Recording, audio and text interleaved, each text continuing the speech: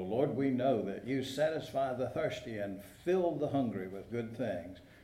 Pour out your Spirit, we pray. Open our hearts and minds to hear the message from your word for us today. In Christ's name, amen. For this fourth and final part of our series on Colossians, we turn to the third chapter of the seventh letter in the New Testament. You remember that the New Testament starts with the four Gospels and the book of Acts, and then the epistles or letters, ending with the book of Revelation. And the first six letters are Romans, 1st and 2nd Corinthians, Galatians, Ephesians, Philippians, and then Colossians. And as I say before, if you get to Thessalonians, you're going too far. You missed your exit. Go back a little bit. Well, before we start, I do need to clarify the second word we'll read. It's a little word, if. This is not that conditional if that we use, in conditional clauses, things like, Betty, if you make us some afternoon coffee, I'll drink it. Or if you fix us some strawberry shortcake, I'll enjoy it. Now, this is not that kind of if. This is an if that would be translated perhaps better as since or because. So it's not going to be if you've been raised with Christ, but really because you've been raised, since you've been raised with Christ. So listen now for God's word for us in this third chapter of Colossians, the first 12 verses. So, if you have been raised with Christ, seek the things that are above, where Christ is, seated at the right hand of God. Set your minds on things that are above, not on things that are on earth, for you have died, and your life is hidden with Christ in God. When Christ, who is your life, is revealed, then you also will be revealed with him in glory. Put to death, therefore, whatever in you is earthly: fornication, impurity, passion, and desire, and greed, which is idolatry. On account of these, the wrath of God is coming on those who are disobedient. These are the ways you also once followed when you were living that life, but now you must get rid of all such things: anger, wrath, malice, slander, and abusive language from your mouth. Do not lie to one another, seeing that you have stripped off the old self and its practices and have clothed yourself with the new self, which is being renewed in knowledge according to the image of its creator. In that renewal, there is no longer Greek and Jew, circumcised and uncircumcised, barbarian, Scythian, slave and free, but Christ is all and in all. And God's chosen ones, holy and beloved, clothe yourselves with compassion, kindness, humility, meekness, and patience. This is the word of the Lord. Thanks be to God. O Lord, may my words and may our thoughts be acceptable in your sight, our rock and our Redeemer. Amen. Are you familiar with clickbait? Clickbait is the way that newspapers, magazines, websites, and all kinds of media get you to pay attention to their message. They want you to click on or turn the TV on or buy the book or whatever. They want so that they bait it with something enticing. Well, in the Washington Post today, there's an article about it says, everything you know about gravity is wrong. So I figured I had to drop everything, right? Or you've seen those in the store, the headlines, five ways to make hamburger taste like filet mignon. Or make fish sticks taste like lobster, right? Whatever. There's some sort of promise there. Well, I'm kind of hoping that today's sermon title, 5 Do's, 5 Don'ts, and New Clothes, is effective clickbait to get your attention a little bit on these verses we read from Colossians. Well, actually, Paul has 2 5-point lists here of things we need to get rid of that The first is in the 5th verse. Put to death, therefore, what is earthly: fornication, impurity, passion, evil desire, and greed, which is idolatry. Does it surprise you that greed is called idolatry? Well, if you think about it, all of those are, at their root, all 5 of those things are a matter of turning your love, turning your attention away from God and towards something or someone else. The second list deals with habits and practices that distort our relationship with others. Paul says that in our former unchristian life, these are the ways you once followed when you were living that life. But now, get rid of those things: anger, wrath, malice, slander, abusive language. And then as a bonus, he added another one, an easy one. Don't lie to one another. Do not lie. Now, if you have an aching tooth, you can find a dentist who will pull it out for a small fee or a boat payment, you know. If you have a problem with ants, spiders, and other pests, you can call an exterminator. But if you have anger, wrath, and malice in your heart, or slander and abusive language are coming out of your mouth, who are you going to call? And please don't say Ghostbusters. Who are you going to call? What are you going to do? Anger, wrath, and malice. Well, I thought it might be kind of helpful to define some of those terms and see what they meant in the Bible. And so I opened my trusty HarperCollins Bible Dictionary. I should have brought this morning. It weighs about a ton. And I looked up the word anger, and you know what it said? See, wrath made me so mad. And, well, the entry on wrath didn't talk about human wrath. It talked about divine wrath.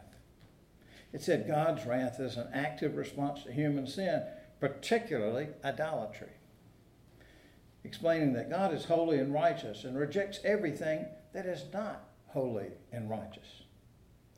So what does the Bible say about anger? Well, the 37th Psalm says, refrain from anger and forsake wrath. Do not fret. It only leads to evil. The 29th chapter of Proverbs reads, one given to anger stirs up strife, and the hothead causes much transgression. Okay, well, we know we have anger issues, and that our anger causes problems for ourselves and others. What we need is the cure, right? Well, Proverbs 29 also says, a fool gives vent to anger, but the wise quietly holds it back. Well, and Proverbs 15 says, a soft answer turns away wrath, but a harsh word stirs up anger. Well, maybe you're wondering, what's the difference between anger and wrath? Well, if you look it up, it tells you, Webster's will tell you, anger is a strong feeling of displeasure, usually of antagonism, but wrath is a strong vengeful anger and indignation, retributory punishment for an offense or crime, or divine chastisement. So wrath has that connotation of power and control, whereas anger doesn't. You might say the employee has anger, but the boss has wrath. The boss is the one that can fire you, right? Well, maybe you feel kind of like the seminary professor I heard who said recently that anger is an emotion he just can't help. He did say that when he's angry, he prays, and that seems to help. Well, there's a lady named Corrie ten Boom. She was a Dutch watchmaker and later on a writer. What she's famous for is that she and her family saved many Jews from the Holocaust by hiding them in their home, hiding them from the Nazis. Well, eventually she was arrested and sent to a concentration camp herself, but survived. She said, forgiveness is an act of the will. The will can function regardless of the temperature of the heart. That no matter how mad you are, you can learn to forgive. Well, there's a fellow named Brad Hansen. He's a radio host, and I don't know much else about him, but he believed that too, and he wrote a little book suggesting a radical approach to our angry, irritable, condemning, judgmental ways. He says we need to be unoffendable. His approach to anger, well, it kind of reminds me of a psychologist named David Burns, that someone Betty and I met years ago. He wrote a book called Feeling Good. In fact, I tried to get him to, when he signed my book, to say, feel better, but he wrote feel good. In that book, he explains his approach to anger and to other troublesome kind of emotions. Basically, he says we can choose to learn how to influence our emotions. That what happens is that first we have a thought, and then in response to that thought, we have a feeling. So you can't do much about the feeling, but sometimes you can do something about the thought and therefore control the feeling. And therefore change our reactions. Well, I thought about all this the other week when we saw the video. Perhaps you saw it from a Raleigh restaurant. Not a restaurant I've been to. I was too offended by their prices. But one of the customers had complained to the staff that customers at another table were just being too loud. Well, one thing led to another, and there's ugly confrontation in which the complainer called the other customers names, and much anger was on display. And if you watched the news and saw that, or you read Time magazine or the Washington Post or the New York Times, it made the national news. It went all over. It went viral. The woman who called the other folks nasty names, eventually she apologized. Well, sort of. She apologized to her friends and family. She apologized to the restaurant. She did not apologize to those people just being too loud for the nasty names she called them. In fact, she kind of said, they made me do it. What she said is, they forced me to do it. That her angry yelling at them, they had made her do it. Well, that's the crux of the matter, isn't it? The key to our anger problem. We say, he made me mad. When the truth is, we let ourselves get angry. We're responsible for our own tempers. Well, you think about it, lots of people get mad about, say, politics, right? Many of us get angry when someone disagrees with our politics. But think about it. Where is it written that you and I have to support the same candidate, the same policy? It's not in the Bible, I can tell you that. And for that matter, it's not the Constitution either. What's in the Constitution says you can make up your own mind. Everybody's got the right to their own opinion. We don't just get mad at other people, though. Sometimes the target of our anger is ourselves. You ever find yourself calling yourself names, say, when you make that, on that rare occasion when you make a mistake? A lot of times the thought we have is something like, I should never make a mistake. I'm a stupid idiot if I do. Shouldn't have said that. No.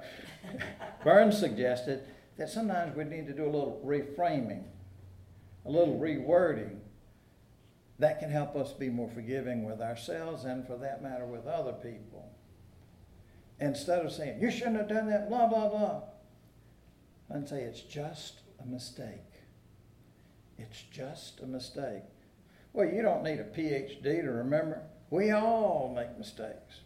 And you don't have to be a Bible scholar. Remember, it was Jesus Christ who said, let anyone among you who is without sin be the first to cast a stone. So we're to cast off our old clothes, the bad habits, the bad attitudes, cast those off ourselves before we become followers of, disciples of Jesus. And we're to put on new clothes, it says in Colossians, a new self. The new self is actually the self that God intended for human beings when we were created. Paul tells us that the new self is being renewed in knowledge, and that in renewal, There's no longer Greek or Jew, circumcised or uncircumcised, barbarian, Scythian, slave, and free. My little book didn't tell me about anger. It did tell me about the Scythians. They were a group of people who were despised, and I don't know who the Scythians would be now. Maybe ISIS or some feared and despised and group of low values. They were actually related to one of Noah's grandsons. But anyway, they're not all those divisions now. But Christ is all and in all. So as God's chosen ones, holy and beloved, we are to clothe ourselves with compassion, kindness, humility, meekness, and patience. Now I'm sure if you checked, not in yours and not in mine, the labels in our clothes, that's not what they say.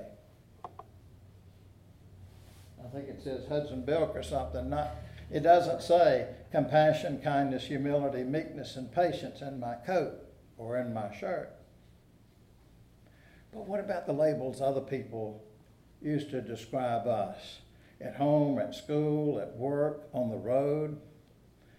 Would people who see how we act, who kind of know how we think, the ones who know us as we really are, would they say that not just when others are watching, but every ordinary day we act with compassion, kindness, humility, meekness, patience? Well, frankly, there's only one way I know that we can put on that kind of new self, the self characterized by those 5 virtues. We can only do that with a powerful help by the abundant and all-sufficient grace of Almighty God. And guess what? It's available to us right now. Thanks be to God. Our blessing and benediction and charge comes from that 3rd chapter of Colossians. Bear with one another, and if anyone has a complaint against another, forgive each other, just as the Lord has forgiven us. So we must also forgive. And above all, clothe yourselves with love, which binds everything together in perfect harmony. And let the peace of Christ rule in your heart, and be thankful. Let the word of Christ dwell in you richly. And whatever you do in word or deed, do everything in the name of the Lord Jesus, giving him thanks to God the Father through him. Amen.